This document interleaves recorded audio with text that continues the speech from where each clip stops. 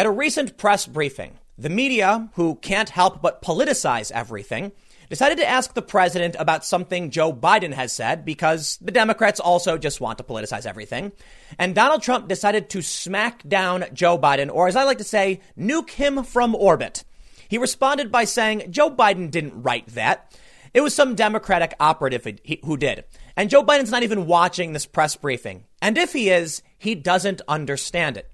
Now, he's going after a few things. The media and the Democrats the entire time have been playing politics. But not just that, progressives and Trump supporters both agree that Joe Biden is not all with it. Just the other day, Joe Rogan said he'd rather vote for Donald Trump over Biden because Biden's not all there anymore. So I'm going to have to agree with Trump on this one. Joe Biden would not understand it. But it's also true that Joe Biden and the Democrats have just been trying to politicize everything. Early on, when Trump enacted the travel ban from China and then later from Europe, Joe Biden criticized it. Now he's finally on board, even though Dr. Fauci, who everybody seems to like, said it was a good idea. It was a good effort to slow this down. We then see Pelosi and Schiff just trying to, start some investigations. Pelosi with their oversight committee, Schiff with another 9/11 style commission into the response. And then we see Chuck Schumer sending a letter to the president asking him to take certain actions that he had already taken. Apparently, Joe Biden did the same thing.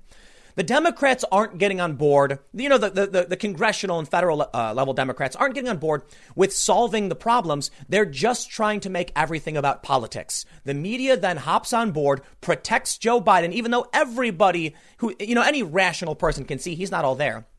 And they go after the president. They criticize him, they smear him, and they say he's making this political. He's throwing, childish name calling around. Yeah, you know what?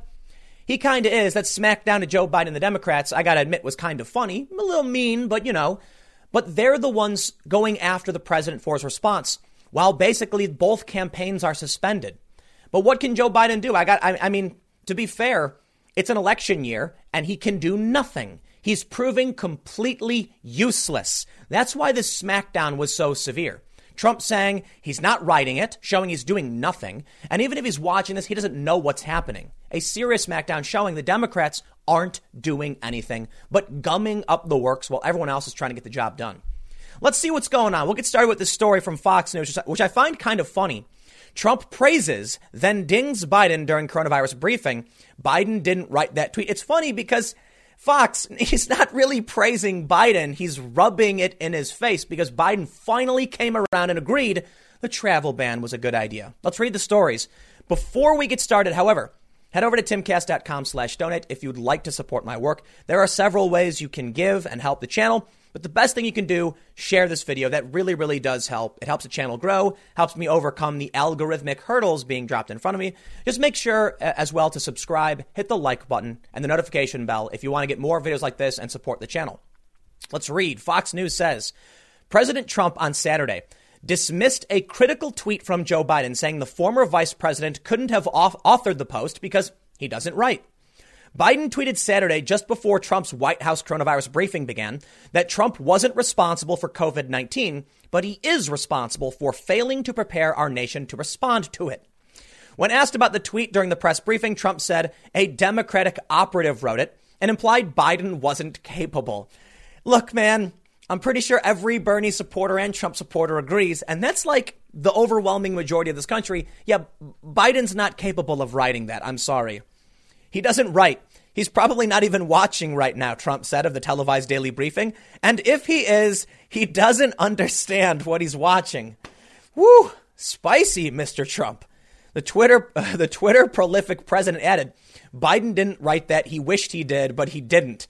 Earlier in the briefing, Trump had kinder words for Biden. He acknowledged the former vice president is the probable 2020 Democratic nominee and said he appreciates Biden's support for the travel ban he enacted from China at the start of the coronavirus outbreak. Trump said it was very nice to hear Biden's backing Friday, especially since he took a lot of heat as being xenophobic and racist at the time he enacted the ban to slow the spread of the virus, Trump said. No, Trump is gloating and rubbing it in Biden's face. You see, early on, of course, it was all about politics. You know that Adam Schiff still had an investigation into Trump during and after the impeachment while all of this is going on. Now, of course, in the media, they'll say there's no evidence to suggest that the impeachment actually slowed Trump's response. And you know what? That's Trump giving him a freebie. Trump said he wouldn't have done anything differently even if impeachment didn't happen. He didn't need to say that. Mitch McConnell was claiming impeachment was a distraction. But of course, the media will have their back. Let's read a little bit more. Biden's campaign on Friday told CNN that Biden backs Trump's restrictions on travel from China amid the global coronavirus pandemic. Deputy campaign manager Kate Bedingfield said Biden supports travel bans that are guided by medical experts, advocated by public health officials, and backed by a full strategy. You see, that's how they try to weasel around the fact that early on they were going for politics. Look, it's always been this way. If Trump does it, it's bad. So when the travel ban first started, Joe Biden was tweeting about climate change. When Trump started talking, when Trump gave the press statement about travel from Europe, Joe Biden said it was a bad idea. I kid you not. Check this out. On March 12th, Joe Biden said a wall will not stop the coronavirus. Banning all travel from Europe or any other part of the world will not stop it. This disease could impact every nation and any person on the planet, and we need a plan to combat it. This is the only thing they have. So, you know what? Trump's right. Biden clearly wouldn't understand it, and neither would his operatives, the people working on his campaign in the DNC. They have no idea what they're doing. If Trump says it, just say the opposite. It's kind of like George Costanza in that episode of Seinfeld, if you know which one I'm referring to, where he just does everything. He says he's going to do the opposite of everything he would normally do. That's all they're doing. In response, Elizabeth Harrington of the RNC, a GOP spokeswoman, said, quote, "Be quiet, just let the experts speak." And she played a clip of Dr. Anthony Fauci saying the travel bans are helping. It was a good move. It was prudent to do. So why would Joe Biden speak out contrary to Dr. Fauci? Because the whole game they've been playing, orange man bad. Joe Biden's going to do the opposite. Pelosi's going to want to, do an oversight committee. Schiff wants to investigate. And Schumer is saying, Trump, do these things. And Trump's like, I did those 2 weeks ago. They clearly have no idea what's going on. They're sitting back and reacting to the president. No matter what he does, it was the wrong move. So no, Trump was not praising Joe Biden. He was gloating that he was right and they're being forced to come around. The Biden campaign did not immediately respond to Trump's latest criticism of the tweet, but the campaign continued to make the case that Biden is better prepared to handle the global pandemic. That's absurd, and you're out of your mind if you think so. When Donald Trump was disregarding warning after warning and misrepresenting the dangers the coronavirus posed to the American people, Joe Biden was sounding the alarm about this historic threat. Andrew Bates, the Biden campaign's rapid response director, said in a statement, "That is such an absurd lie. It is mind-boggling. I've already shown you in previous videos. Joe Biden was tweeting about climate change and impeachment. And on March 12th, Joe Biden disagreed with the medical health experts. Ignore Trump. Trump did some stuff. The doctors said it was the right move, and Joe Biden disagreed. No, he'd be very, very bad. And you know what? Joe Rogan agrees. We'll get to the latest update there. Bates continued. When Donald Trump was gullibly praising China's handling of the crisis, Joe Biden publicly urged him not to buy their spin. Now there are more coronavirus cases in the U.S. than any other country in the world, and we're losing jobs at record speed. The American people deserve to see competence, empathy, and strength in the Oval Office again. I agree with that last sentence, and it certainly ain't going to come from Joe Biden. So we have the latest update. I gotta do this. The Joe Rogan thing. You see yesterday what happened? Joe Rogan in a podcast with Eric Weinstein said that he would rather vote for Trump over Biden because, let's be honest, Biden's not all there. Bernie Sanders is now under pressure to disavow Joe Rogan's endorsement after Rogan said he'd vote for Trump over Biden. So all of these Democrats are coming out of the woodwork to pounce on the fact that Rogan would rather have Trump.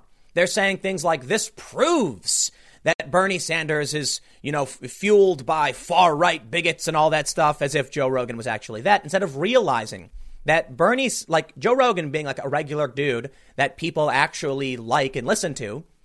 Bernie Sanders was able to attract regular Americans, people like Joe Rogan, and they threw it out the window for someone like Joe Biden. So Joe's a good dude.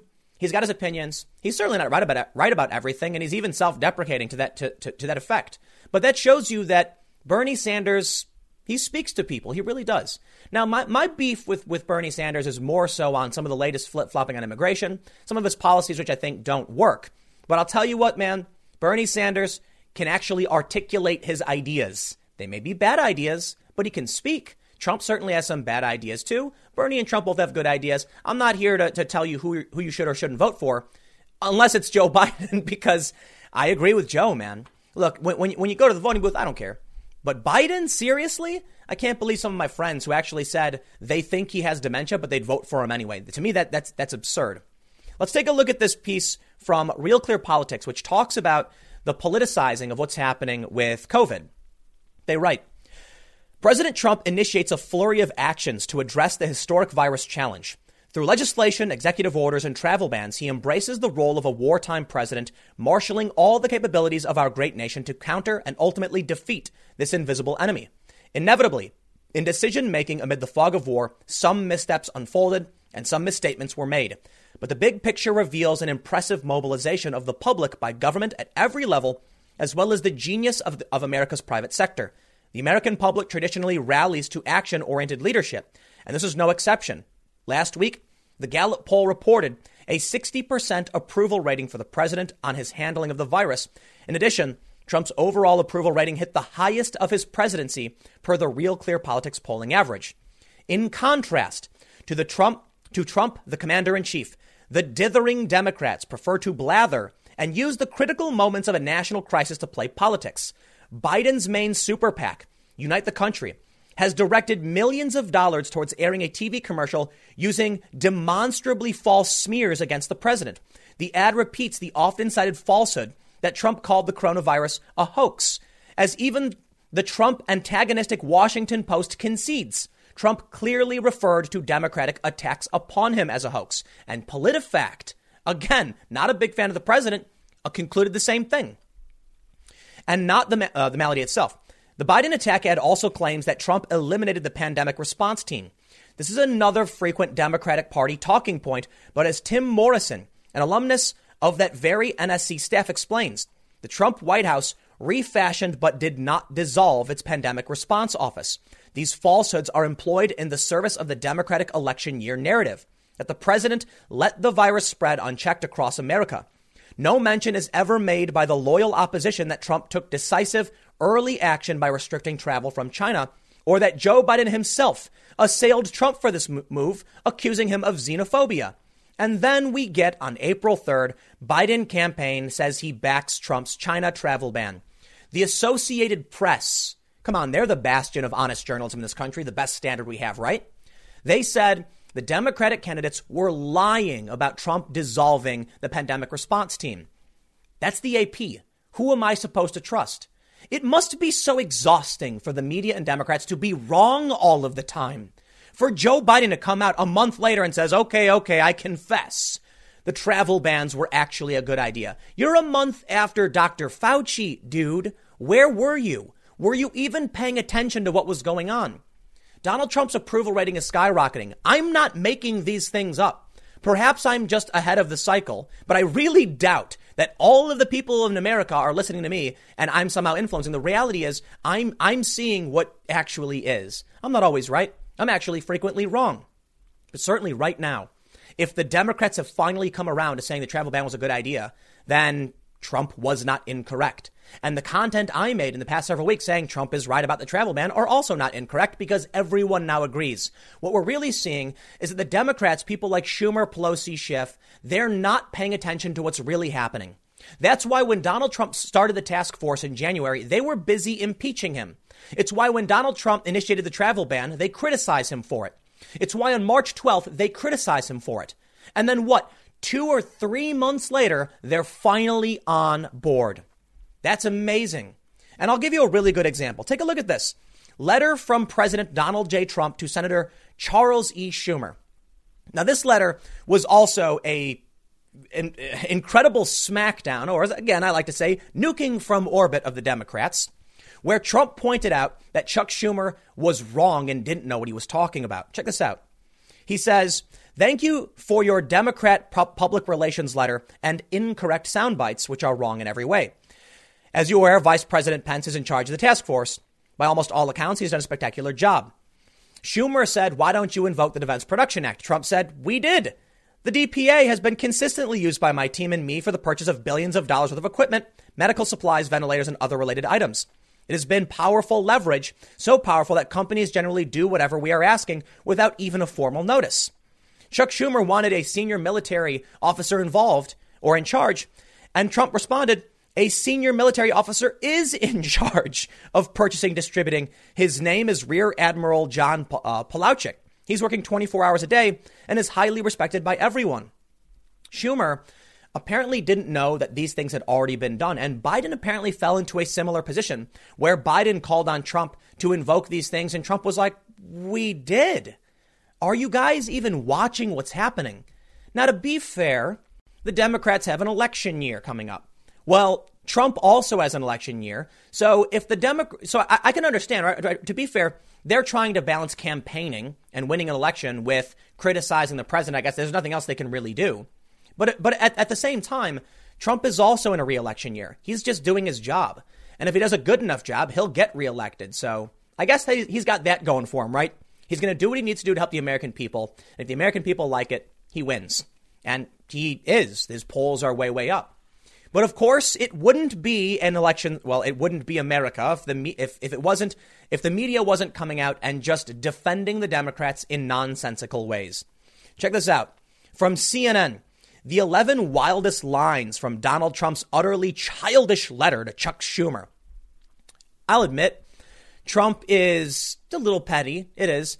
But he's responding to the pettiness, so I'll give him a little leeway. And while I'm not a fan of what I view as kind of unprofessional behavior, I will absolutely admit it's hilarious. It's funny, man. Trump smacking down the Democrats. There's something funny about it. You know, for me, I'm not so heavily invested in either of these tribes. I have no problem laughing when something happens. I really don't care. Of course, CNN is going to come out and criticize Trump's letter, saying it was wrong. Some of these criticisms make just absolutely no sense. But there is one very, very funny thing I want to point out. Donald Trump, in his letter to Schumer, insinuated that Democrats wanted to primary challenge him and get him booted. And CNN writes, number 7, no wonder AOC and others are thinking about running against you in the primary. If they did, they would likely win. To which CNN responds, there's very little evidence that Rep. Alexandria Ocasio-Cortez is planning a primary challenge to Schumer in 2022. In fact, the only person who is talking regularly about this is, wait for it, Donald Trump. CNN has just proven something quite hilarious. They prove they don't actually read the news and they have no idea what's going on. Allow me to show you an article from The Atlantic, January 18th, 2020. CNN, it took me like 30 seconds to find this. Does Chuck Schumer have an AOC problem? Amid talk of a primary challenge, the Senate Democratic leader cast a surprising vote against the USMCA trade deal, bucking most of his party. I covered this when it happened. CNN, where were you? Yes, pundits and politicos have speculated that AOC may mount a primary challenge against Schumer because she might lose her district, so maybe she'll go for the Senate. Chuck Schumer made a move that many people saw as quite progressive. And they thought the reason may be is because he's desperate to push back the progressives who would seek to primary challenge him. You see how it works with AOC and her strategy is not to win a real general election. It's to run in a place where she knows a Republican will never win, in which case the only thing she needs to do is primary challenge someone. Her district may get removed. She may not actually win because she's facing very serious primary challenges herself. And her base is not particularly New York City based. It's all over the country. So she needs to expand her footprint. Yes, she might actually run against Chuck Schumer. Now, I'm not saying she will. I don't know. But you can clearly see that either CNN is lying or completely clueless. Now, think about what happens from this. Some Democrat operative or whatever will read CNN thinking it's real. They'll see this and say, no one's even talking about it, and then believe it. And then they'll go on to carry the fake narrative that's just not true and then keep espousing it, and everyone else will believe it. Meanwhile, The Atlantic, well, you know what I'll bet? The Atlantic wrote the story, right? Give it 3 months. They'll come around and say, we never did, never happened. It's like Politico. Politico writes the story saying that Ukraine meddled and that there was like some anger amongst Trump, and they were trying to scramble because Ukraine was meddling in the election. And then like a couple months later, Politico was like, it actually never happened. Are you going to erase or correct your own story? Yeah, apparently not. But Trump is getting flack from social media as well. And this is once again, this is the third. We got a hat trick. The nuke from orbits. I love that meme, nuking something from orbit. It's kind of funny. So here's what we have so far. Donald Trump's smackdown of Joe Biden saying he wouldn't even understand it if he was watching it anyway, and he couldn't write it. You have the letter sent to Chuck Schumer, and now this is amazing. Trump campaign taunts Twitter with manipulated audio of Biden calling virus a hoax. Absolutely incredible. Check this out. President Trump's re-election campaign tweeted out manipulated audio to make it sound like former Vice President Joe Biden called the coronavirus a hoax in an effort to draw attention to what it views as Twitter's double standard in policing political speech.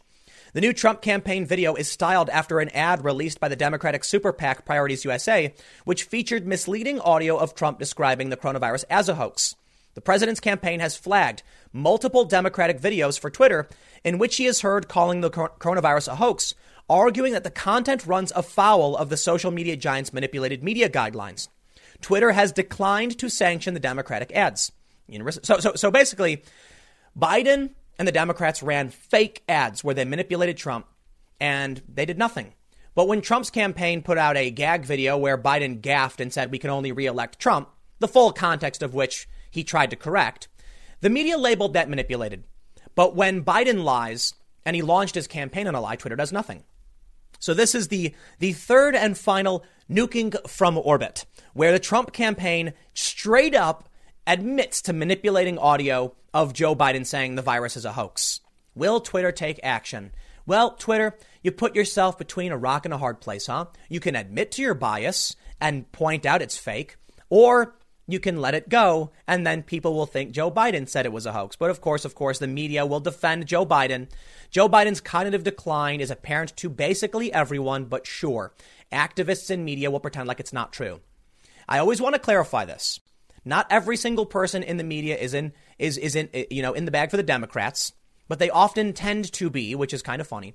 There's still some people who like to call out Joe Biden and Democrats. It's not all bad. I bring you now to The Hill's opinion piece. Does Joe Biden really want to be president? Personally, I don't think he does. I think he's just chilling at his house in the glory days and he's just running for the sake of running. But more importantly, I think he's just the warm body they need to stop Bernie Sanders. That's the reality.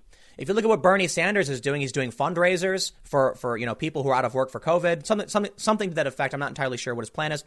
He's putting out his plans. He's articulating his thoughts rather well. He's articulate, to say the least. His ideas might not be good, or I might not agree with them, but certainly the guy is a much, much better candidate than Joe Biden is. But here we are. Joe Biden is the nominee. The media protects him. But then some are left wondering, does he even really want to be president? Which brings me back to the first thing that Donald Trump said. He didn't write the tweet. He's not watching the press briefings. And even if he was, he wouldn't understand it. It would seem like Donald Trump agrees with the thoughts of John Iadarola. That's the guy who wrote the article. Does Joe Biden really want to be president? Well, I don't know what his conclusion is, but I'll tell you what. I don't think so. Here's what he writes.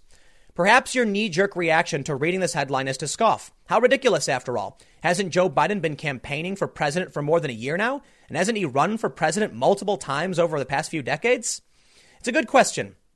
To which he concludes, so when I ask if Joe Biden really even wants to be president, I ask it as a thought experiment for you to consider. But far more importantly, I'm asking it of Joe Biden. Is this what you really want? Is this something you'll really fight for? Because I know a candidate who will. Yeah. Joe Biden doesn't want to be president, and that's why Trump is right. He's probably not watching the press briefings. When you look at these videos of Joe Biden in his basement, what do you see? He's struggling to read a card. Someone wrote it on a teleprompter for him, and he's really, really struggling. It's almost like he's just old and retired, and he's just being a wedge to stop Bernie Sanders. Is that it? I'll tell you what. As much as I wouldn't necessarily advocate for Trump, giving the smackdown to the Democrats like he's been doing, I got to admit, there is some catharsis. It is kind of funny because what are the Democrats doing? Pelosi Schiff investigations, Schumer requesting things already done, Biden tweeting about things and then being wrong and correcting himself a month later. Spare me, man. I'm just not interested in hearing it. Most of the country likes what Trump is doing. It's not perfect. There will be missteps. I'm not going to write a puff piece like Real Clear Politics did saying he's, taking great effort like a wartime president. Oh, come on. He's doing his best. It's all we can really ask for. Can we all just get through this? I'll leave it there. Thanks for hanging out. The next segment will be coming up at youtube.com/TimCastNews at 6 p.m. It is a different channel, and I will see you there. There are growing fears in New York City as police and firefighters are calling in sick that law and order may be breaking down. There's been a rise in burglaries, and the virus daily death toll has doubled in the city to 757.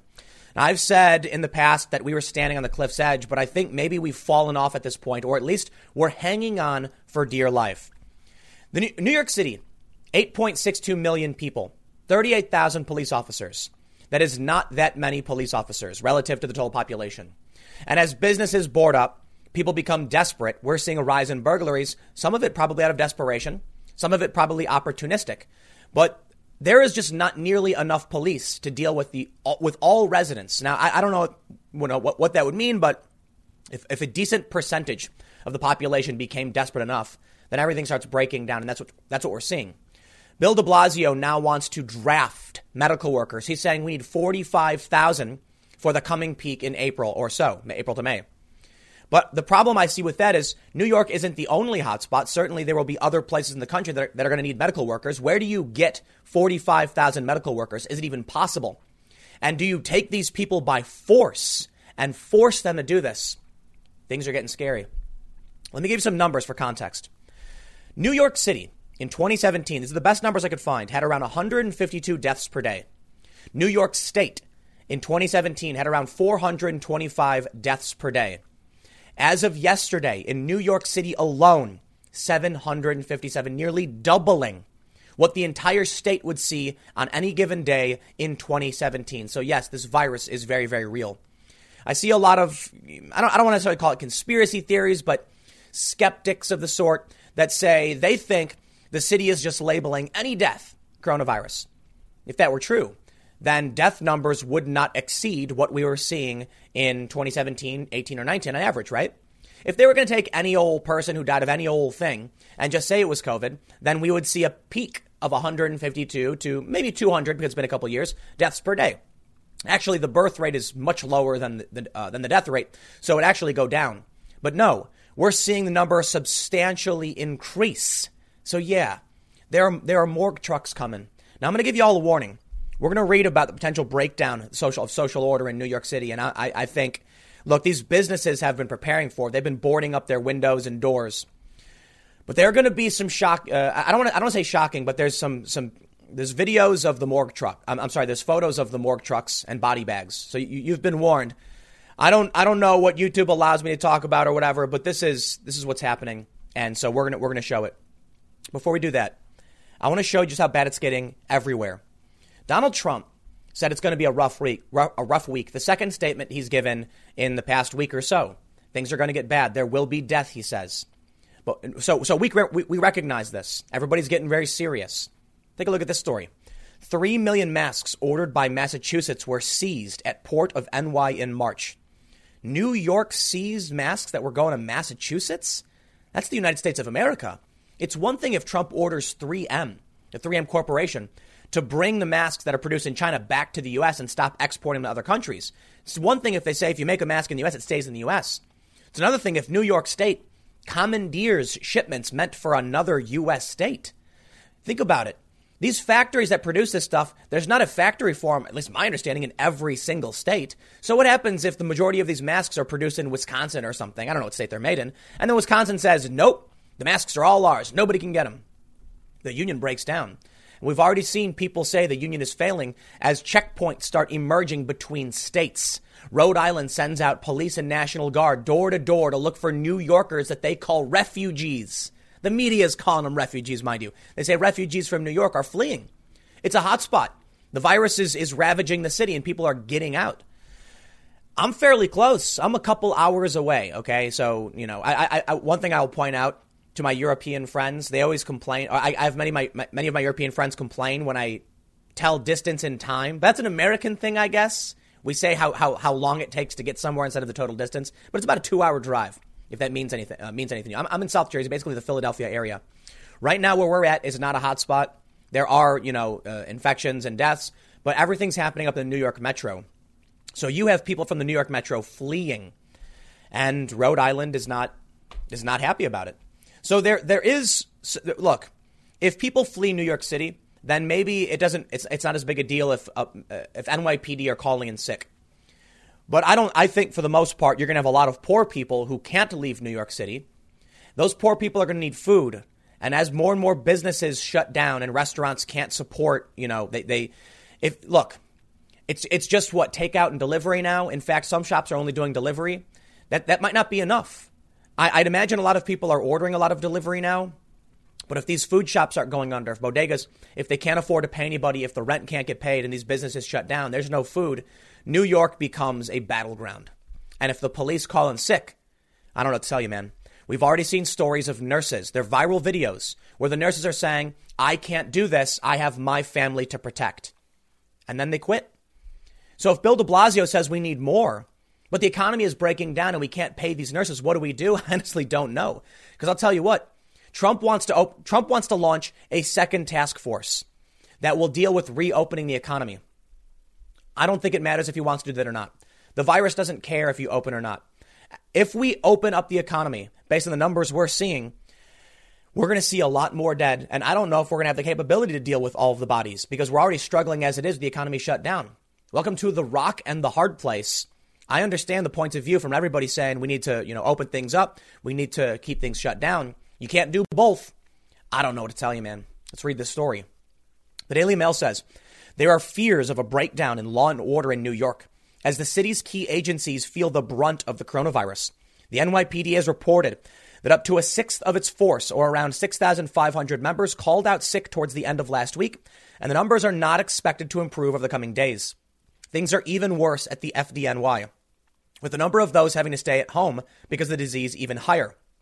1 in 4 members of its EMT paramedic team, about 4,000 people, are currently having to stay off work. Among firefighters as a whole, around 17% are off on sick leave. What if a fire starts? What if someone starts a fire? It's not even about police. It's about empty streets, somebody being desperate or opportunistic, and there's no one around to stop the fire and it spreads. The combined number of FDNY firefighters and paramedics no longer able to work is around 3,000, according to NBC4. The huge shortfall in those working on the front line of the emergency services comes as the city is expected to enter its worst week so far, as the numbers of deaths are expected to continue to rise as the virus takes hold. I'm going to pause. I would not stay in New York City. I know that some people are going to say, it's weird. I mean, I've had people saying, Tim, you've been very calm and very rational about this whole thing. And I've had other people say I was fear mongering. I don't know what to tell you, man. I'm just going to read this is a news story. All right. This is what is being published on the front page of the Daily Mail. If you care about the Daily Mail, many different outlets, including local NBC, are saying these things are happening. Will there be a breakdown in law and order? I honestly have no idea. I don't know. If it were me, I would not be in that city. I'll tell you what. And I'm already getting antsy enough being in South Jersey. I don't know exactly what the right thing to do is. I have friends who've tried to get me to go to their more rural properties. A lot of my friends have been like, bro, we have rural properties. We hang out. We got the dogs. We got food. You need to get out. And I'm like, maybe go somewhere more rural because social distancing is important. We wouldn't be around many other people, reduce the chance because I'm in the suburbs. So maybe it makes sense for people to start dissipating. There's also the risk, you bring the virus with you. Granted, I've mentioned several times, we've all been essentially inadvertently home quarantined for a long time because we all basically work from home. We don't get out as often as we like to. I mean, granted, I have a skate park in my backyard, basically a skate park. So, I work from home. Yeah, there's real concerns. Maybe we get out and we don't even live in New York City. We're relatively far away. I would not stay in New York City if I were you, though. And I mean it again. I've done several promos for emergency food and supplies. I hope you've all taken it seriously and done what you need to do. New York City is a very dense area. You're not going to be farming any food there. And certainly, even if right now people wanted to, you couldn't do it. I don't know how they're going to get in the resources they need to. If people become desperate and hungry, because who knows how many people actually prepared for this? Probably not very many. I saw one poll that said, I think 65 or so % of people said that they were preparing. And it was mostly Democrats. The reason this is that Democrat stat is important is that conservatives tend to have already stocked up, and they tend to be in rural areas. So that could be good news, meaning many people in dense urban areas have gotten supplies. But around 35% did not.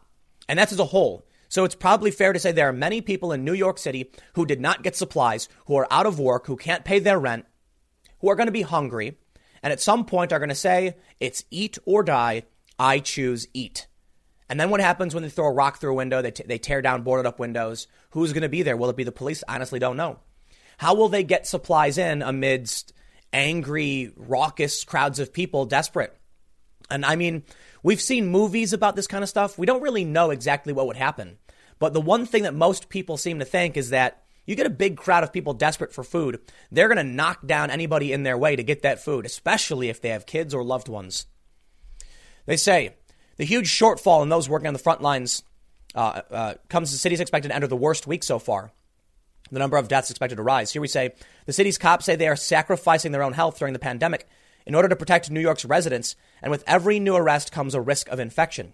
At what point do the police simply say, I got to take care of myself, my friends, and my family. I can't be out doing this. When the economy breaks down and you can't buy food, are the police going to be like, I'm out?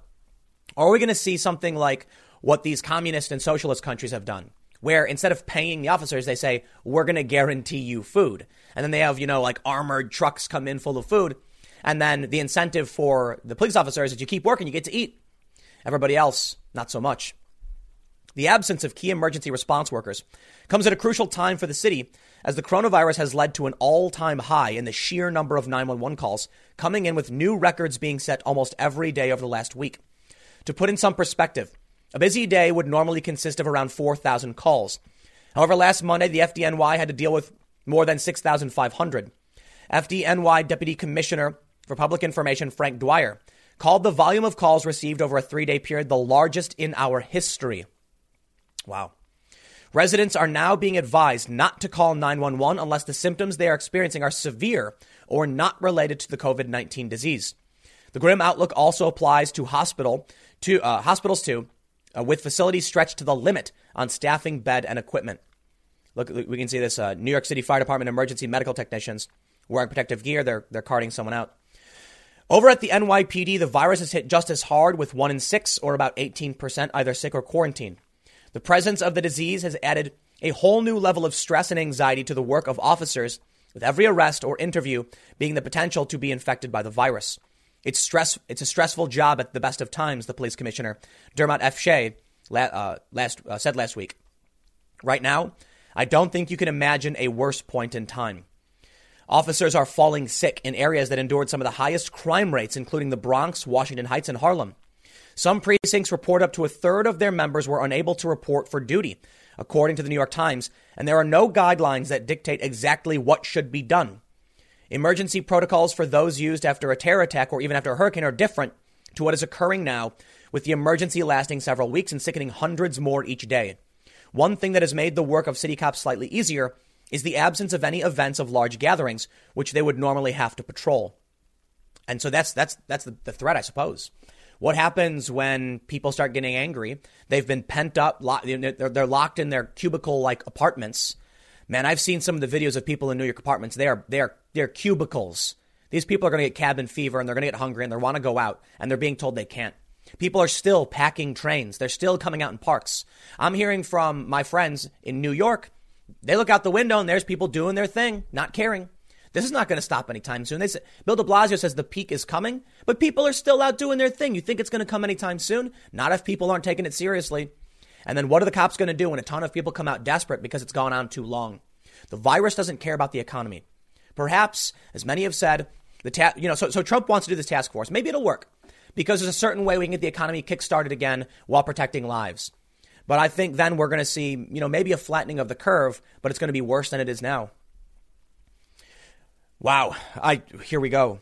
Rape, robbery, and assault crimes have dropped significantly compared to the days before the lockdown was implemented. Makes sense. Nobody wants to go outside. Nobody's on the street, and that's really helping us. According to data released by the NYPD for the last month, between March 16th and March 22nd, there was a 17% drop in major felonies, while grand larceny was down 31%. Misdemeanor assaults were down by 21% compared to the same time last year. Although many city streets remain quieter, with all but essential businesses open, shops along some of the more wealthier streets, including parts of Fifth and Madison Avenues in Manhattan, and the trendy Soho neighborhood, have boarded up their shop windows just in case there is civil unrest. The wealthy, it's funny. I talked about a storm coming, hurricanes. They board up their windows because the wind will send things flying. They're scared of people. That's what they're worried about. They think there's a good chance people will come out. The rows of boarded up buildings are a stark reminder of the newly unemployed workers who lost their jobs after the scale of the outbreak forced stores, bars, restaurants to shut their doors for the foreseeable future. The NYPD is reporting a 75% increase in burglaries of commercial premises compared with the same time last year. I think it's fair to say the civil unrest is here. 75%? No wonder these businesses are boarding up. It's not so much about civil unrest. It's happening. The looting is already happening. This is nuts. You call it a burglary. I call it looting. The stores are all shut down because of a crisis. Someone comes in, breaks in and steals stuff. That's looting, dude. Wow, man. The increase has coincided with the dates when the city ordered bars and restaurants to close. We knew with the closing of many stores that we could see an increase. Unfortunately, we are. There's been an increase in the number of supermarkets and eateries being burgled. Here we go, man. Man, I told you, people are burglarizing supermarkets. Burglarizing, breaking in and stealing stuff. In Sicily, the story that I read said that a ferry service that would bring food to the island shut down, went out of business. People are hungry, and so they went to these markets and just took what they wanted. The riot police had to be dispatched. Call it fear-mongering. Call it whatever you want. I just call it realism. The number of police calling in sick is going up. The amount of people who die every day in New York is dramatically increasing. We're seeing trucks come in with, carrying body bags. 75% increase in burglaries. If I were anywhere near New York City, I would get out. Now, it is fair to say, as I've talked with friends about rural areas, there is another risk there. There's maybe a happy medium of being in a suburban place or just outside of the suburbs in a more rural area. There's less people around you. You might be able to protect yourself a little bit better. The likelihood that someone comes to your property is low, but in the event that something really bad does happen, at least there are some emergency service personnel in big cities that would be available. The way I see it is, if the police are strained, burglaries are up, they're calling in sick, and they're overwhelmed by COVID, they're not going to be able to help you anyway. You're going to have to fend for yourself, which is why we're seeing so many urban liberals run to their local gun stores, which I find it's kind of funny. Not funny, haha, but well, there you go. Point proven by many, many conservatives are proven right. Liberals, they don't care. They know what's coming. The police can't protect them anymore. Maybe it does make sense to be in a more rural area. Maybe this is why many people who live in rural areas, many conservatives, aren't as concerned, because you've already relied on yourself for the most part. I wouldn't count on the NYPD right now. And I mean that no disrespect to the cops of the NYPD. I'm just saying, they got their hands tied enough as it is. They're not going to be able to answer all these 911 calls. Things could potentially get really, really bad. And I kind of think it will. Maybe I'm just pessimistic. Maybe this is the worst we'll see. There's really no way for me to know other than the virus is hitting hard. The state itself is being hit hard.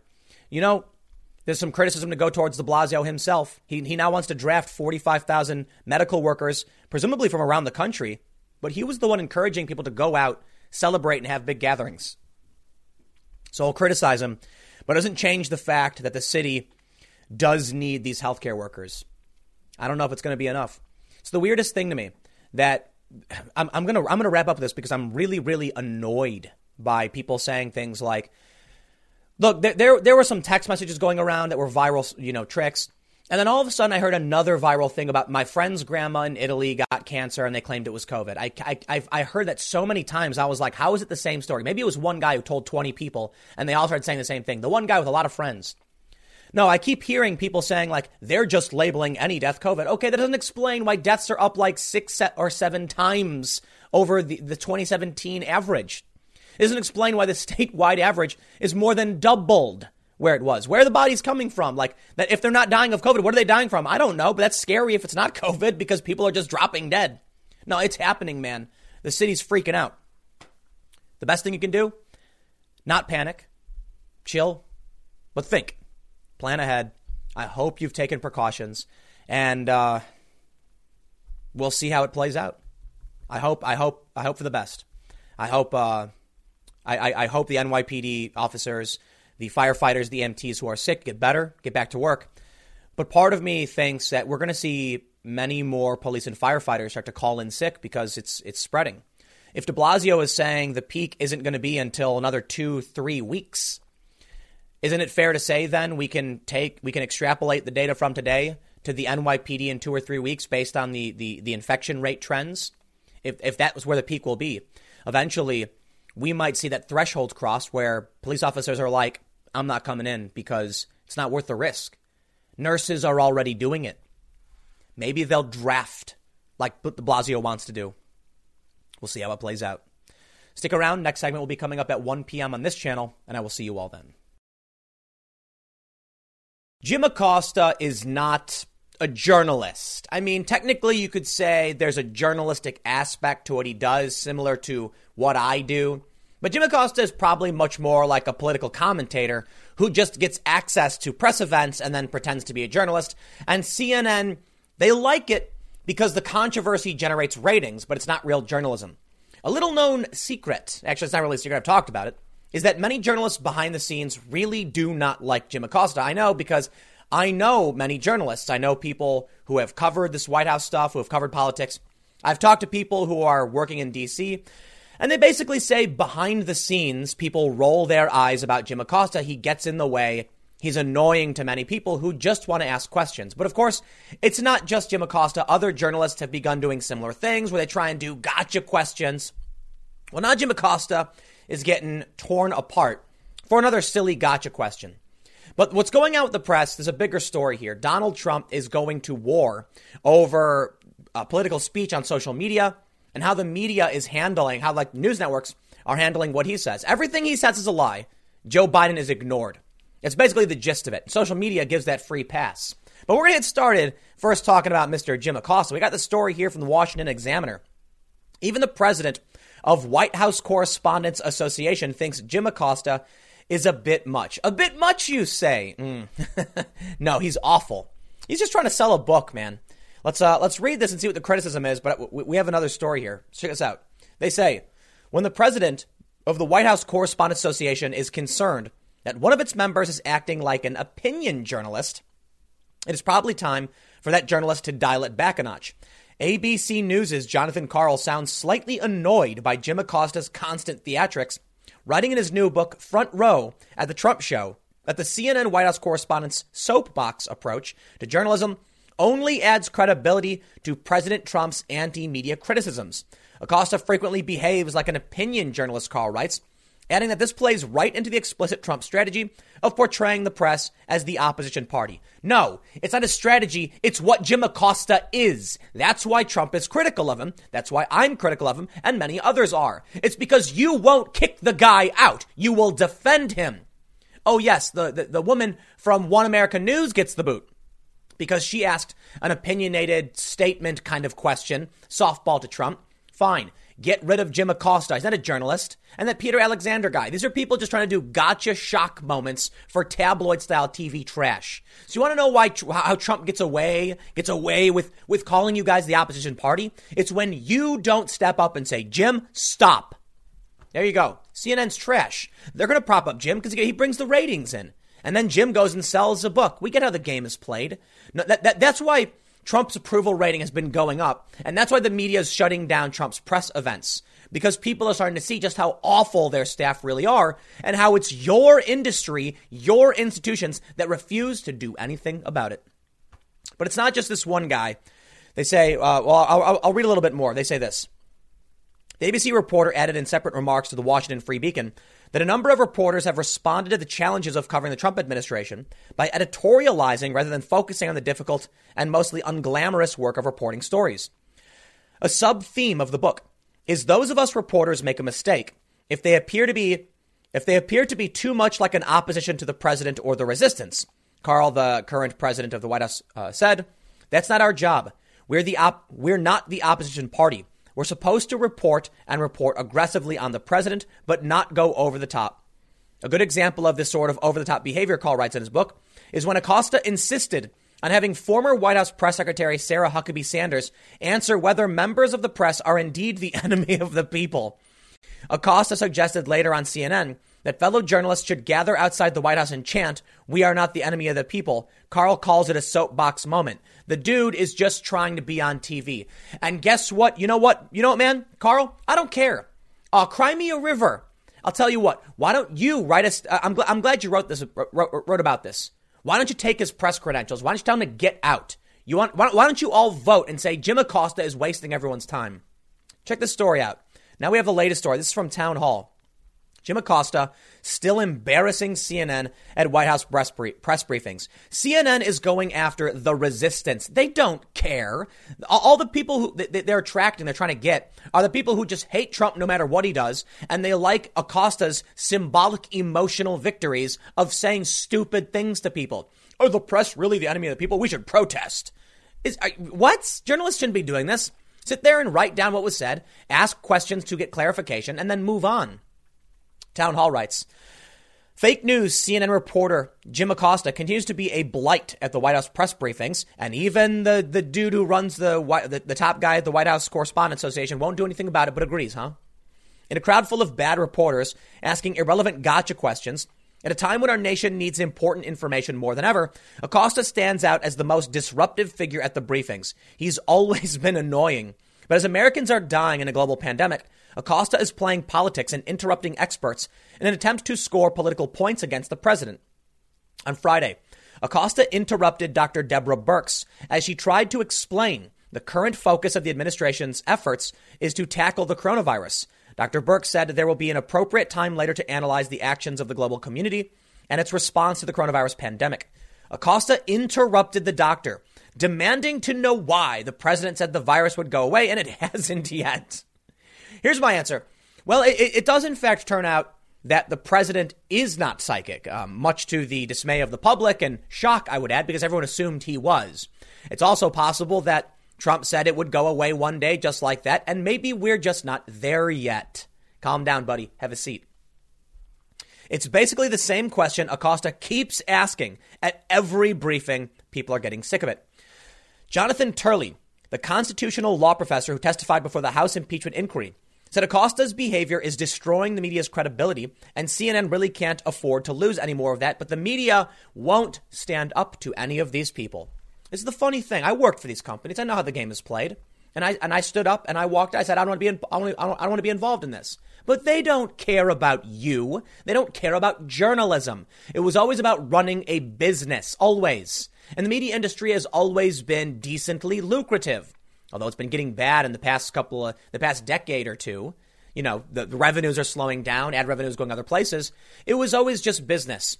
And the news was a marketing tactic. So yellow journalism has existed forever.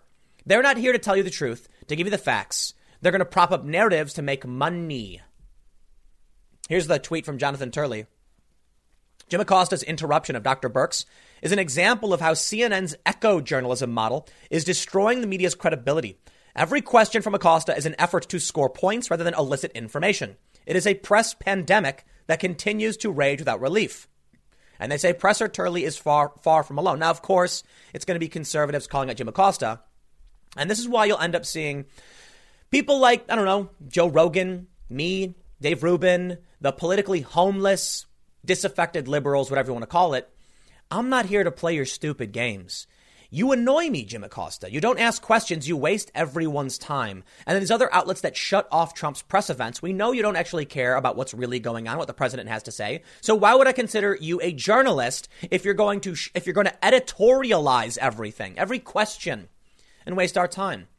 So regular people, not politically, people who are not hyper partisan themselves, who just want to know what's going on, want to pay attention, live their lives. They turn on CNN and they see a clown yelling at the president. And sure, they can call the president a clown too. I don't care. There's two clowns then. Two clowns yelling at each other. You know what? At least for now, Trump is talking about what's going on. But more importantly, he's got the task force around him. So when Dr. Birx is asking a question, you want to criticize Trump? By all means, please criticize the president. I'm not going to stand here. I don't care. You can say whatever you want about anybody. Jim Acosta, though, throwing these stupid gotcha questions at Dr. Birx. What are you doing? Dr. Birx is just a medical expert. He's here to tell us what's going on. Why are you wasting our time? Tell us what's happening. Tell us what we should be doing and tell us what we should expect. Stop complaining about something that happened months ago. Dr. Birx is right. She said there's a time for this. Not now. That's why Jim Acosta is a clown. He's a clown throwing clown questions at people. We see a few people, Ariel Davidson.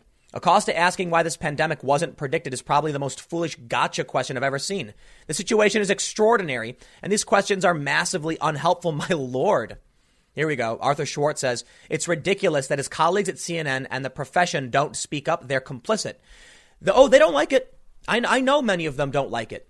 And I've seen quotes and I've heard the conversations and I've heard from friends. They really don't like it. But they're all such whiny little babies and they won't do anything about it. Why? Because Jim Acosta is CNN and nobody wants to rock the boat. So they'll just sit back and say, I'm not going to do anything. This is what I can't stand about most people. Stand up. Call it out. Stop being such a whiny little loser sitting there in the press room saying like, I'm mad that Jim Acosta is doing this, but I won't call him out. Yeah, he's going to keep doing it until you call him out. So why don't you grow a pair? Say, Jim, sit the F down. Nobody wants to hear your stupid BS. Almost get me swearing on this one. So let's move on from here, though, because Jim Acosta, what he does is part of a bigger problem we have in the entire media landscape. Check this out. Trump team picks fight with Twitter, TV networks over political speech. President is from the Hill.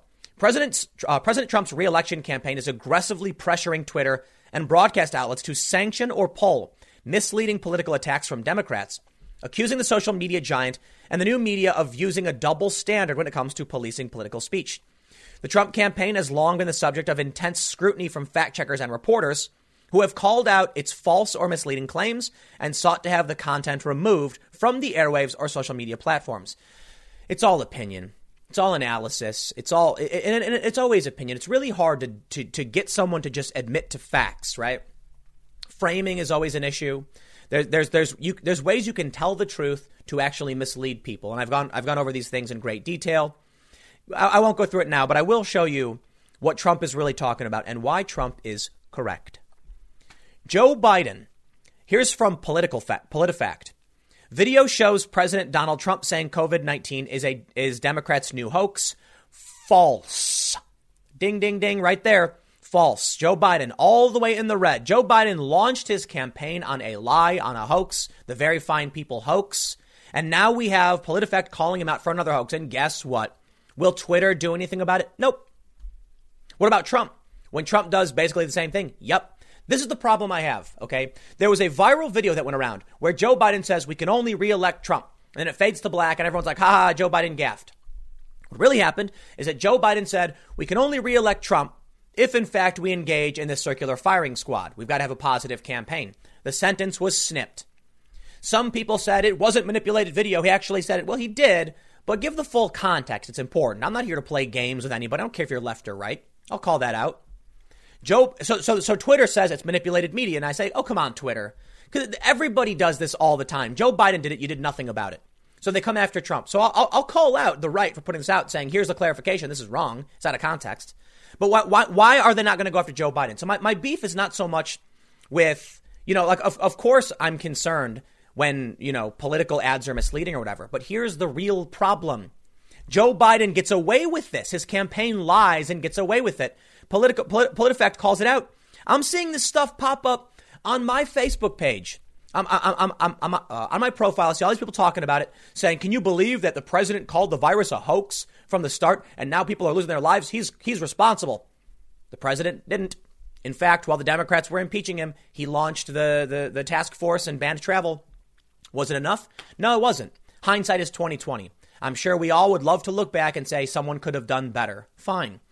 But the Democrats didn't do anything. So if your criticism is that Trump is doing a bad job, that's fine. I accept that's your opinion. Good. It means the Democrats did worse.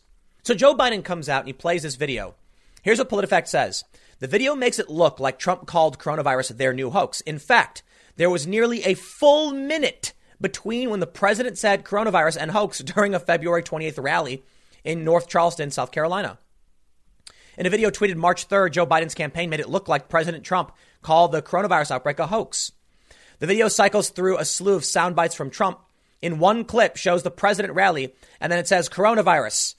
Skip. This is their new hoax, Trump is pictured saying. The video makes it seem like Trump is calling the disease itself a hoax, which he hasn't done.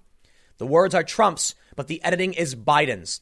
Well, good on you, PolitiFact, for finally calling out the fake news. But did Twitter take action?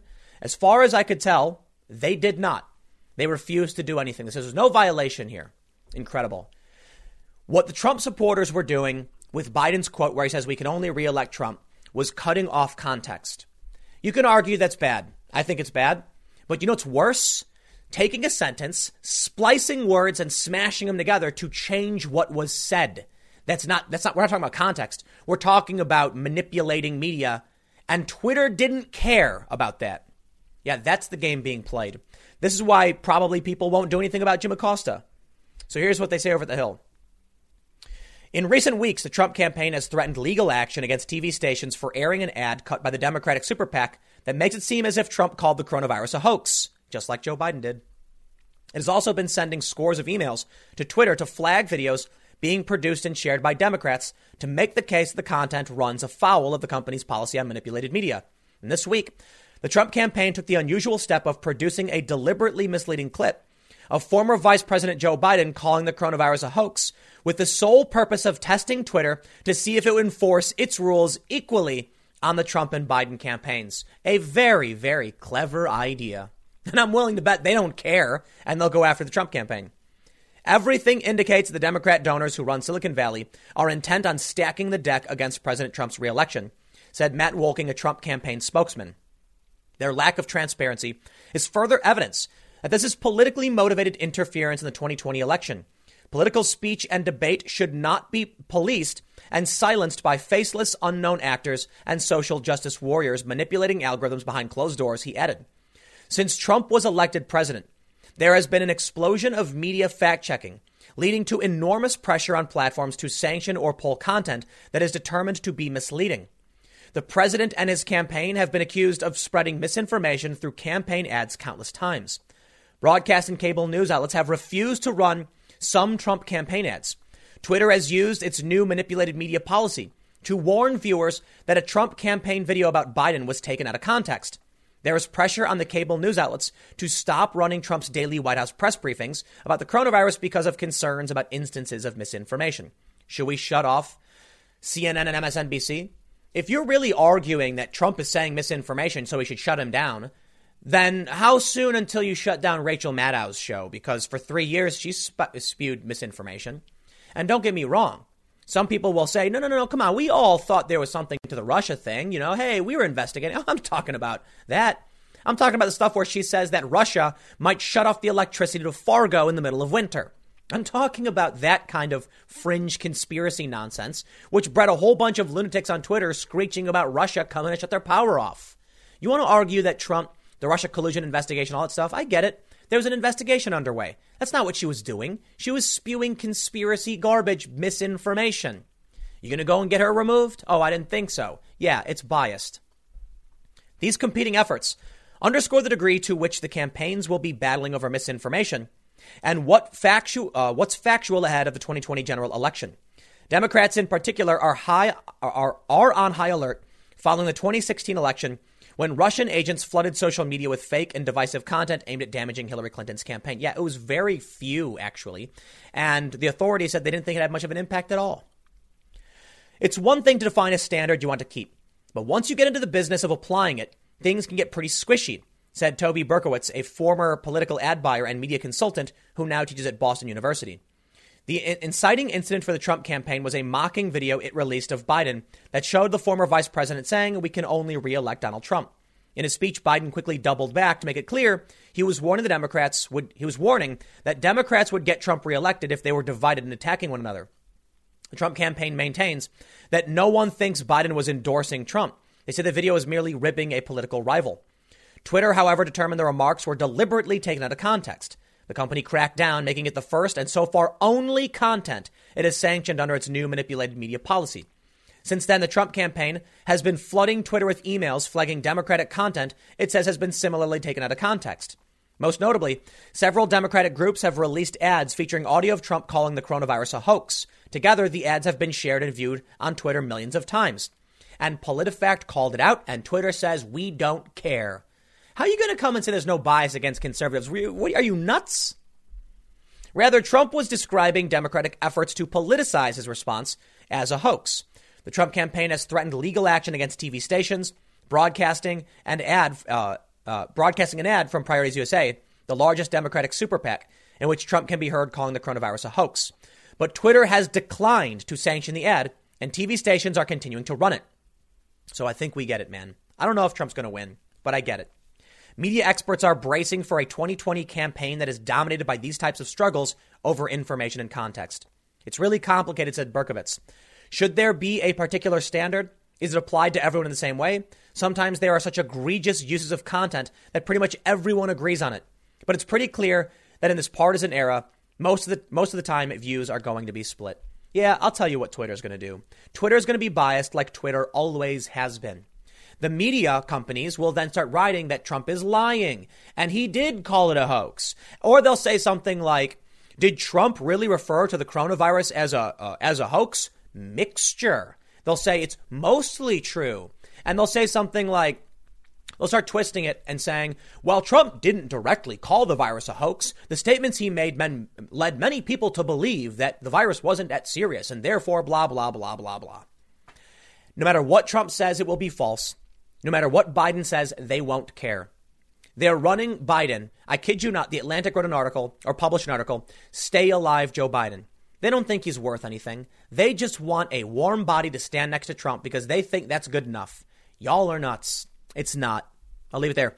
Next segment will be coming up at 4 p.m. YouTube.com/Timcast. That is a different channel. Thanks for hanging out. I'll see you then. Alexandria Ocasio-Cortez is a racist, at least in my opinion. And the reason I say that is I'm not trying to say that she disparages or doesn't like minorities, but that she equates certain characteristics or things that people experience, it's based on race instead of the more obvious and fact-based things, right? So the way I see it is, if someone's going to come out and say, the reason you do this and the reason you experience this is because of your race, I'm going to say, I think that's particularly racist, making assumptions about the inherent qualities of one's race. Ocasio-Cortez wants coronavirus reparations for minority communities. And the reason she does is because they're being harder hit. She's ignoring the fact that it has more to do with poverty and less to do with race. And this is one of the biggest problems I have with these social justice woke types is that they'll ignore the white homeless man begging for change, and they'll go to the multimillionaire black celebrity because of her race. Now, AOC isn't necessarily doing that here. She is targeting a poor community, and it just so happens that they're minorities, but she's calling for reparations. We know what that implies. Well, let's read the story, make sure we get the context correct. The New York Post says, Alexandria Ocasio-Cortez has called for coronavirus reparations for minorities, claiming higher numbers of COVID-19 fatalities in low-income communities stems from underlying inequality, saying, quote, COVID deaths are disproportionately spiking in black and brown communities, Ocasio-Cortez tweeted to her 6 million followers on Friday morning. Why? Because the chronic toll of redlining, environmental racism, wealth gap, etc. are underlying health conditions. Inequality is a comorbidity. COVID relief should be drafted with a lens of reparation. See, the problem I have is if you are poor, you will likely live in the same conditions. And as someone who is, who grew up in a mixed race community in the south side of Chicago that was relatively poor, there were people of all different races negatively impacted by poverty. If she was serious about actually wanting to help people, she would recognize it's not about the race of the people, but the wealth and the class of the place she lives in, because I assure you there are white people who live in these areas as well. With her district ravaged by the coronavirus, AOC came under fire Friday for participating in a virtual forum with constituents from the comforts of her plush abode in D.C. Now, I'll give some pushback here. Her claim was that she was there for a vote and she flew back right away. But of course, the bigger issue I take is, politicians often don't understand the plight of the regular people Because even if AOC was just there for a vote, she does have a luxury DC apartment for when she's in, DC. Not every congressperson has that. There have been stories about people in Congress who sleep in their offices because they can't afford both their home in their district and an apartment in DC. DC is very expensive. AOC, well, she's able to have that luxury apartment. So to even do it, it shows that there is something that happens that puts these people out of touch with everyone else. And we can see it based on what she's asking for. AOC, I'm sure there are people in your district who are white. I mean, I'm pretty sure the largest percentage of people in New York are white people. Certainly they live in the Bronx and Harlem and Queens, the areas that you represent. But to come out and specifically make it about race says to me that you're racist. Because you're not focusing on the poverty and the plight of the people. You're focused on one race of people based on assumptions you made about them. Congress expanded unemployment benefits in its $2 trillion coronavirus aid package, but there was no discussion of reparations for poorer communities. Now, hold on, New York Post. She's talking about black and brown communities. I agree with poor communities. I agree. Like in New York, for instance, it makes sense. If you have a very, very wealthy part of the city, to take a tiny fraction of the revenues, the tax revenue, the property taxes, and allocate it to poor areas to fix them. Because a rising tide raises all ships. If people in the Upper West Side of Manhattan are paying millions of dollars in property tax, you can take a tiny fraction of that over to Crown Heights, start fixing up some buildings, and then everybody benefits because crime and poverty and everything will go down. The Association of American Medical Colleges last month warned the outbreak would be particularly brutal for marginalized communities who can't afford to miss work and have no way to avoid crowded conditions. I'm going to have to push back on all this to a certain degree. While I certainly recognize, yes, this is true. Many people who don't understand, don't have access to information, might not care, might be too poor. Well, they're going to be very susceptible to the virus. But I'd like to make one point. First, as I stated, it's all about culture, not about race. Okay? Well, I shouldn't say it's all about culture. It's class and culture and race to a certain degree. Right? These are all factors. To come out and just pretend like it's all about race is what racists do, which is why I'm showing this story to push back on the racists. Take a look at this. Crowds of 450 gather in Oakland for illegal sideshows during coronavirus pandemic. They say, despite the need to social distance and a statewide shelter in place, Oakland police said that about 450 people gathered over the weekend to watch drivers perform dangerous and illegal stunts. Not only that, but the crowds on Sunday were big and the spectators were not practicing social distancing. One sideshow drew dozens of observers near 55th Avenue and Foothill Boulevard, while another happened at 38th Avenue and International Boulevard, according to social media posts and videos. Videos posted by Oakland sideshow muscle cars showed people, mostly young men, defying the stay-at-home order and instead crowding intersections and cheering the sideshows.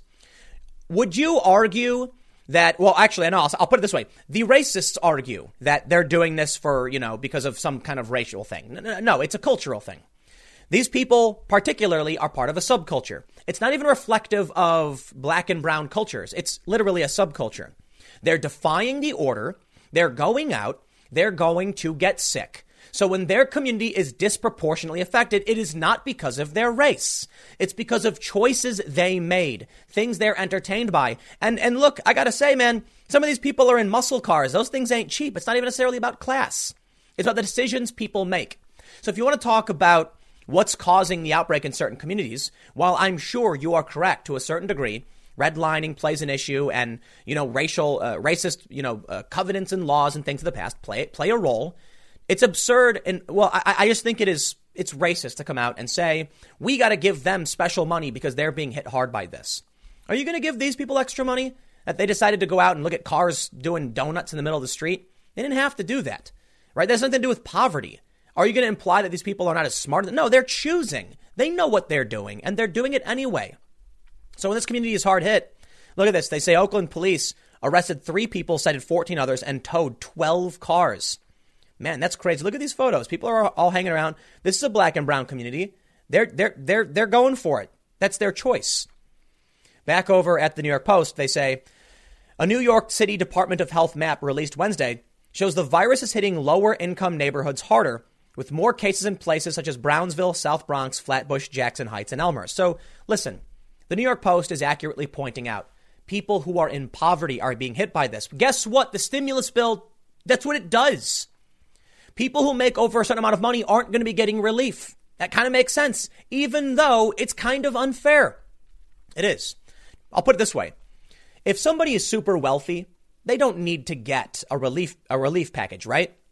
Now, if somebody works double shifts, let's say in 2018, you worked 2 jobs because you wanted to save up money to prepare for a storm. Let's say you saved all that money for a pandemic. You're not going to get that relief check. But some people who chose to lay around reading books and stare at the sun and have a good old day and not work that much are going to get relief checks. In that regard, it is unfair. In the sense that some people work 40 hours a week but are wealthy, they don't need it. You see, it's not all identical. The point is, if you want to talk about what is fair and what makes sense, rich people not getting relief checks, yeah, makes sense. They're not going to need it. It's the poor who need it. The New York Post accurately points out low-income neighborhoods. So why did AOC have to come out and say it's about black and brown people? She's just racializing this for no reason. I'm all about social justice in the correct context, like when you actually care about protecting civil rights and talking about ways you can better help raise, a rising tide will lift all ships, as I was saying earlier. I'm totally in favor of it. But people like AOC and the woke intersectional authoritarians would falsely or would misconstrue what's actually happening. So when she calls for reparations, what ends up happening is the bill that will get passed will say, okay, people of this descent will get checks. What about the people who live in your district who are Asian, who are white, who would get nothing even though they are suffering as well? This is why racism is stupid. And it's why you can't work this way. We have people of all different races. We have some wealthy people who are white and poor people who are white. There are wealthy black people and poor black people. And yes, I think racism played a serious role in the history of our country. I know firsthand because of my family's history. But if we want to solve these problems, you don't do it by pointing to people, pointing out their color and then offering them money. That just brews resentment and it leaves people behind for arbitrary reasons. AOC is wrong.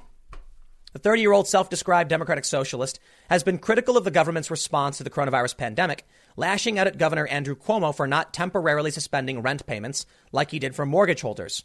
We're kind of creating a class and race issue. No, stop with the race thing, man. Stop trying to racialize it all the time. I get it. There are issues that are about race. Those need to be addressed. This is not one of them. This is an issue of everyone in this country suffering and low-income people suffering more. So you want to help people? Help the poor. And guess what? If that works, then everyone will be better off for it. And you don't got to worry about the race of the person. I say it a lot, though. I'll leave it there. Next segment's coming up in a few minutes, and I'll see you all shortly.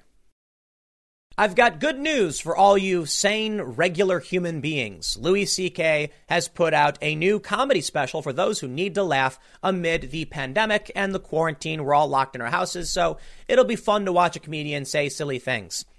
Of course, the feminists are very angry, saying that, he's exploiting the pandemic for a special and he should go away and all this stuff. And it's just like, man, Louis C.K.'s story, yeah, he did inappropriate things. I don't know. What I can tell you is the dude started doing events and he was like selling out. People like the guy. He's funny.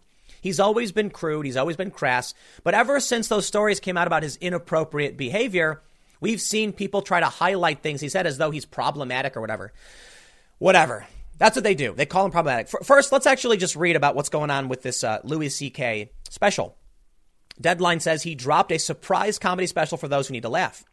To the surprise of his fans and detractors, he dropped a new comedy special Saturday on his official website. The comedian said he released a stand-up special titled Sincerely C.K. for those who need to laugh. It's available for download and stream for $7.99. In a press announcement, the Louis star and creator indirectly referenced the coronavirus outbreak and said laughter helps when things get bad or when people are facing difficult times. I feel like there are two kinds of people in this world, he said. One kind needs to laugh when things are getting essy. In fact, he said, the worse things get, the more serious, the more dark and the more terrifying, the more dangerous and dire anything is, the more important it is to laugh in the midst of it and directly in its face. He continued, these people believe it's no coincidence that human beings have survived despite our fragile, hairless bodies through the most difficult of times, and that we are the only species besides ladybugs who laugh at life. The controversial comedian has essentially been out of the spotlight since 2017, when misconduct allegations against him began to surface. Well, here we go. From the Mary Sue Angry feminists yell at Louis C.K. And look how they title this. Louis C.K. whips out a new comedy special nobody wants to see. Nobody. The dude was doing shows and people were showing up. They were even leaking his sets.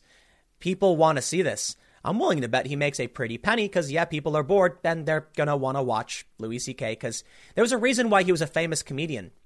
He's funny. The comedian has continued touring since he publicly admitted to sexual misconduct. The Mary Sue says, here's something we don't want to see. Louis C.K. has released a brand new comedy special titled Sincerely Louis C.K., available for purchase on his website. Thanks for advertising it to everybody who apparently doesn't want to see it. This is what I don't get. You know, they really do want to see it. You know what they want to do? They want to watch it. And they want fuel to go so they can go on the internet and complain about how much they're victims. They want to say that Louis C.K. did a comedy special and made a naughty joke, and that's violence, and now I'm physically in pain. They love it. It's fuel for the fire. Why wouldn't they be happy? That's why they're telling you where you can find it instead of just criticizing it. They go on to say, C.K. released a statement, which we read. He followed, these people believe, yeah, we read that. C.K. admitted to sexual misconduct in 2017 after years of rumors. C.K.'s behavior was an open secret among women in comedy and the entertainment business. But like many predators, you know, the story about him, it absolutely was inappropriate. There were some really creepy things he was doing, like he'd be on the phone with a woman. And this is what I read, because I could be wrong. He'd be on the phone with a woman, and then she'd hear him like panting and huffing because he was doing some personal business that he should not have been doing. But there were other stories where he asked permission. So a lot of these things were taken over the top and were just kind of, I don't know, kink shaming, I guess. But the dude definitely did inappropriate things. Whether or not that means his life should be completely destroyed and he should never work again, I don't know. It's not up to me to decide. If the dude puts out a product and people buy it, then the dude is going to be able to sell stuff. What do you want? What do you expect? She said, they're going to write. After years of rumors, his behavior was an open secret among women in comedy and the entertainment business.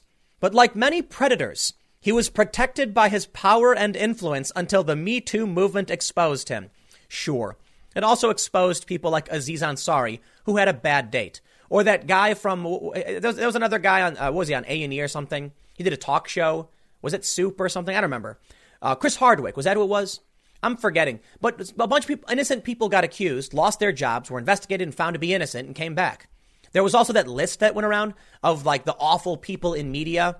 It was the, you know, they swear in the title. I can't swear on YouTube because YouTube will, you know, derank you. They don't like swear words. Anyway, there was that list that went around and a bunch of innocent people got smeared and accused in the Me Too movement. So while I can respect, you know, horrible people like, you know, Harvey Weinstein gets, you know, put in jail. Yeah, there were innocent people. And Louis C.K. was not the worst, but there were certainly more innocent people. They write, while C.K. lost money when the truth came out, FX canceled his television deal and his film, I Love You, Daddy, was shelved. The comedian issued an apology and promised to take a step back and take a long time to listen. Less than a year later, however, C.K. was back to touring, but his comedy had changed. No, it didn't. That's a lie. After a career built making fun of himself and his foibles, C.K.'s long celebrated honesty was spun outward. He's always been shocking and offensive. Always. People are trying to claim that he changed. Well, I mean, for one, he started making jokes about his circumstances, but that's normal. That's what people do. And what else is he supposed to do? But his shock comedy was always what it is. They go on to say, instead of addressing his issues or his fall from grace, the comedian began mocking the survivors of the Parkland school shooting. C.K. also mocked trans and non-binary people, earning him new fans from the far right. That is a lie. Seriously, go look at his comedy. It was always offensive. So he also forbade cell phones at his shows, so none of his new material would leak. Tons of comedians do this. What they've done so far is they're misrepresenting who he is and what he's done. I'm not surprised. Louis C.K. is a name that frequently comes up when we discuss cancel culture. While the comedian lost money and was publicly shamed for his gross behavior, C.K. has hardly been canceled. He is, oh, come on, dude. He lost a movie and a TV show. He is touring internationally and releasing comedy specials. He is still a very wealthy comedian and a household name. Yep, because guess what? You lost. People like him. They find him funny. You're lying. Fans argue that he served his time, but CK has done nothing to earn the redemption he expects. Aside from his public apology after years of denial, There have been no attempts to learn, no donations to women's rights groups, and no recognition or processing of his behavior. Aw, poor babies. Did he have to give you money and he didn't? That's called grifting. You're a grifter. He doesn't give anybody money, but he certainly lost money. That's good enough. They say for someone who was known for bearing their soul on stage, CK has refused to address his misconduct in his act. That's not true at all. He's made jokes about it. You know, the only thing they can really do is lie. I'm not saying you have to like Louis C.K. I'm not saying he's a good guy. I'm not saying he deserves anything. But tell the truth and be honest. The reality is, no matter what you throw at him, no matter what you expect of him, there are people who like him and find him funny and just don't care what you have to say. So he launched the comedy special on his own website. If you want to watch it, you'll watch it. It's $8. Guess what? I bet he'll make a ton of money off this. His fans don't care what you think. And they think, yeah, maybe he's served his time. Many took to Twitter to respond to CK's new special.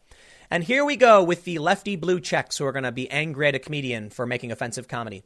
Here's one. Louis C.K. releasing a special when no one can leave the room feels pretty on brand, to be honest.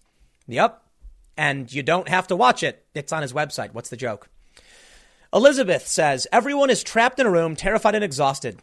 There's never been a more appropriate time for Louis C.K. to release a comedy special. Is that a compliment? I feel like that's a compliment. This person says, checks Twitter. Sees Louis C.K., Steve Bannon, Joe Rogan, Bill Maher, and Sean King all trending. And then they show the meme where Abe Simpson walks in the burlesque house and then turns on and walks away. I'm so sorry this is happening to you. Things in the world happen and people exist. So what? You know, I feel these people have never gone outside. And like, look, you go outside, guess what? Sometimes a bird will poop on you. Do you cry about it? Do you curl up in a ball and become disabled? No, you wipe it off. You grumble. You go home, change your clothes, and you be upset about it, but you move on. So what that Joe Rogan, Bill Maher, and Bannon are trending? Pronoun Guy says, oh my God, Louis C.K. is using the pandemic to promote his new special. You cannot go any lower. Aw, poor babies. You can't go any lower? Yes, you can. You can gloat about the pandemic and cheer for it. There are many tiers below comedian releases comedy special. Here's the best part. They write, if you're looking for a comedy special with a non-problematic comedian, I highly recommend Fortune Feimster's Sweet and Salty, which is available on Netflix now. And they play they have the trailer for this comedy special from Fortune Feimster, Sweet and Salty. I got no beef. I actually would just give a shout out and say, yeah, by all means, go on Netflix and watch this. As a comedian, I'm not sure who Fortune Feimster is. I didn't particularly like the trailer all that much, but I mean that in no disrespectful way. Not everybody's into every kind of comedy. And yeah, you don't have to watch Louis C.K. I'm not going to sit here and cry and complain that there's a, feminist comedy special. I'm going to say, hey, man, if that's your thing, by all means, go for it. I get it. Fortune Feimster isn't Louis C.K. and didn't, self-gratify well on the phone with women. There's real reasons to criticize Louis. The point is, look, man, if you don't like his comedy, that's fine. If you don't like her comedy, that's fine. You watch what you want to watch. Everybody, why don't you calm down? But I think it's fair. You know what I'm going to do? I'm going to point out a couple things. You know what I think? This is just them looking for something to write about, to be angry about. And to a certain degree, I do the same thing every day. This is a silly, stupid game we're all playing. Does anyone really care that Louis C.K. came out with this? Do they really care? No. I do think that at least there's a little bit more, honesty on my side that I think it's absurd they're even writing about it. But I also do kind of feel stupid even talking about them pretending to be angry about it. I really don't think they're angry about it. I think they're just looking for something to pretend to be angry about. That's the point. They'll probably go watch it, and then they'll write a whole bunch of articles about what they're pretending to be angry about because they didn't complain about him in the past. They only complain about him now. So whatever. I'm not going to keep rambling. I'll leave it there. I got one more segment coming up for you in a few minutes. I will see you all shortly. Very early on, Senator Tom Cotton, a Republican, said that we should consider the possibility that the COVID-19 may have leaked from a biolab. He didn't necessarily, that even may be falsely framing what he actually said. I don't want to put words in his mouth. He just basically brought up, look, that it's most likely naturally occurring, but there are certainly some things we should be looking at. We should take this very, very seriously. Well, early on, all of these people in media started screaming conspiracy theories, saying, no, it's not true. They started misrepresenting what he was actually saying. Well, now, people are actually entertaining the possibility, and the mainstream media, that the coronavirus may have leaked from a lab. Not that it was a bioweapon, not that it was intentionally released, but that it was an accidental release. The funny thing is, I've talked about this a long time ago. Why? I pay attention to the news. There was a story. It was a study that came out of South China University in Beijing that there is a Chinese Center for Disease Control, like basically across the street from the wet market. They reported they wrote in their study that it's possible that an individual who was researching there on bat coronavirus may have become infected and leaked. Well, now not only do we have the Daily Mail saying, it's no longer being discounted, the Washington Post writes, how did COVID-19 begin? Its initial origin story is shaky. Is the mainstream media now finally entertaining the possibility that this was a major mishap? They actually have an expert, seriously, from a U.S. university, I think from Rutgers or something, pointing out that they were supposed to be using level 4 security. They used level 2. While most people still think it was a naturally occurring thing, the media is starting to come around and entertaining this possibility, which leads me to wonder, will it be another month to where they're finally like, yeah, actually it was, leaked from a lab? The Washington Post writes, the story of how the novel coronavirus emerged in Wuhan, China has produced a nasty propaganda battle between the U.S. and China. The two sides have traded some of the sharpest charges made between the two nations since the Soviet Union falsely accused the CIA of manufacturing AIDS. U.S. intelligence officials don't think that the pandemic was caused by deliberate wrongdoing. The outbreak that has now swept the world instead began with a simpler story, albeit one with tragic consequences. The prime suspect is natural transmission from bats to humans, perhaps through unsanitary markets. But scientists don't rule out that an accident at a research lab in Wuhan might have spread a deadly bat virus that had been collected for scientific study. Good science, bad safety is how Senator Tom Cotton put his theory in a February 16th tweet. He ranked such a breach or natural transmission as more likely than two extreme possibilities: an accidental leak of an engineered bioweapon or a deliberate release. Cotton's earlier loose talk about bioweapons set a furor back when he first raised it in late January and called the outbreak worse than Chernobyl. And he was probably right. And the media dismissed him for it, and they shouldn't have. China dished wild, irresponsible allegations of its own. On March 12th, Chinese Foreign Ministry spokesman Li Jianzhao charged in a tweet it might be the U.S. Army who brought the epidemic to Wuhan. He retweeted an article that claimed without evidence, I love when they do that, without evidence, shut up, that U.S. troops might have spread the virus when they attended the World Military Games in Wuhan in October 2019. China retreated on March 22nd when Ambassador to the United States Cui Tianqi told Axios on HBO that such rumors were crazy on both sides. A State Department spokesman said Chui's comment was welcome, and Trump and Chinese President Xi Jinping pledged in a March 27 phone call to focus on cooperative behavior. I'm glad to hear it. I wish China had told us the truth from the beginning. To be clear, U.S. intelligence officials think there's no evidence whatsoever that the coronavirus was created in a laboratory as a potential bioweapon.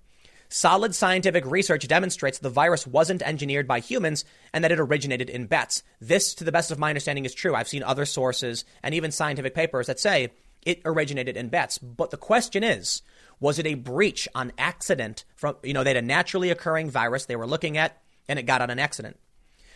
But how did the outbreak occur? Solving this medical mystery is important to prevent future pandemics. What's increasingly clear is that the initial origin story, the virus was spread by people who ate contaminated animals at the Hunan seafood market in Wuhan, is shaky. Scientists have identified the culprit as a bat coronavirus. Through genetic sequencing, bats weren't sold at the seafood market, although that market or others could have sold animals that had contact with bats. The Lancet noted in a January study that the first COVID-19 case in Wuhan had no connection to the seafood market. There's a competing theory of an accidental lab release of a bat coronavirus that scientists have been puzzling about for weeks. Less than 300 yards from the seafood market is the Wuhan branch of the Chinese Center for Disease Control and Prevention. Researchers from the facility and nearby Wuhan Institute of Virology have posted articles about collecting bat coronaviruses from around China for study to prevent future illnesses. Did one of those sample leak, or was a hazardous waste deposited in a place where it could spread? Now, but I'm going to read you this quote from the scientist, but I have to point out something. YouTube has instituted editorial rules for what you can and cannot say. And you cannot defy scientific consensus. That's what they say. What does that even mean? How are you supposed to know what the consensus is? And what if the consensus is wrong? I talked about this a long time ago. Was it consensus because a scientific research paper came out from China? Or was it not consensus because the media was saying it was not true? Well, now the media is saying it is true. You're going to go back and fix all my videos you demonetized when I was talking about this? Probably not. The game that YouTube plays because they're inept and terrified is that they let the media say whatever it wants and whatever they say is true, but whatever their own homegrown creators say must be false. Congratulations, YouTube. You're hurting your own content. Richard Ebright, a Rutgers microbiologist and biosafety expert, told me in an email the first human infection could have occurred as a natural accident, with the virus passing from bat to human, possibly through another animal. But Ebright cautioned that it could also have occurred as a laboratory accident, with, for example, an accidental infection of a laboratory worker. He noted that bat coronaviruses were studied in Wuhan at biosafety level 2, which provides only minimal protection compared with the top biosafety level 4. Ebright described a December video from the Wuhan CDC that shows staffers collecting bat coronaviruses with inadequate personal protective equipment and unsafe operational practices. Separately, I reviewed 2 Chinese articles from 2017 and 2019 describing the heroics of Wuhan CDC researcher Tian Junhua, who, while capturing bats in a cave, forgot to take protective measures so that bat urine dripped from the top of his head like raindrops. And that's what was reported from South China University in Beijing. Washington Post now corroborating essentially just that much. Now, I don't know if he's quoting the individual. No, I think he's actually writing himself, the writer of the Washington Post article. So everybody who then tried to discount this hypothesis, so what? They were espousing fake news. Their absurd skepticism held us back from what we now know to be likely or possible, I should say. And then there's the Chinese study that was curiously withdrawn. In February, a site called ResearchGate published a brief article by Batao Zhao and Lei Zhao from Guangzhou's South China University of Technology. In addition to origins of natural recombination and intermediate host, the killer coronavirus probably originated from a laboratory in Wuhan. Safety level may need to be reinforced in high-risk biohazardous laboratories, the article concluded. Batao Zhao told the Wall Street Journal in February that he had withdrawn the paper because it was not supported by direct proofs. Accidents happen, human or laboratory. Solving the mystery of how COVID-19 began isn't a blame game, but a chance for China and the United States to cooperate in a crisis and prevent a future one. Well, I'm not entirely convinced that we can ever completely normalize and, fix relations with China. Things have been shaky and it's been getting worse. While I like the idea of us repairing relationships, I'm not sure I trust the Chinese government. But this story shows us something else. The dangers of pathetic, inept, incompetent media with an inability to actually research this. This is sort of an addendum to the segment I did on my main channel where I talked about the politicization, the politicizing of the coronavirus pandemic. Because anything Trump says must be wrong. Because anything a Republican says must be wrong. They immediately smeared and discounted what Tom Cotton had been saying, what Trump had been saying, only for a month or two later to come out and say, oops, yep, it was true. Now here we are. Republicans, conservatives, moderates, independent media were talking about this exact thing last month. And the media said it was fringe nonsense. YouTube deranked and demonetized content that brought it up. Now what? The Washington Post is saying, we actually verified some of this might be legit. So now what? Do we have to wait 2 months for confirmation on every story because the mainstream media doesn't know how to do their jobs? Because they don't know how to do a simple Google search before just yelling at someone saying you're wrong? How amazing is it that Tom Cotton, Republican, looked into this, said, hey, this makes sense. And the media, without evidence, said he was crazy. Perhaps if they took the 2 seconds to actually look into the claims he was making, they would have found, there is some veracity to this. If we react to every crisis based on the media's skepticism and constant orange man bad narrative, we're not going to react properly to real problems. It's probably why we are where we are today. But I'll leave it there. Thanks for hanging out. I will see you all tomorrow at 10 a.m. on this channel. And yeah, I'll see you then.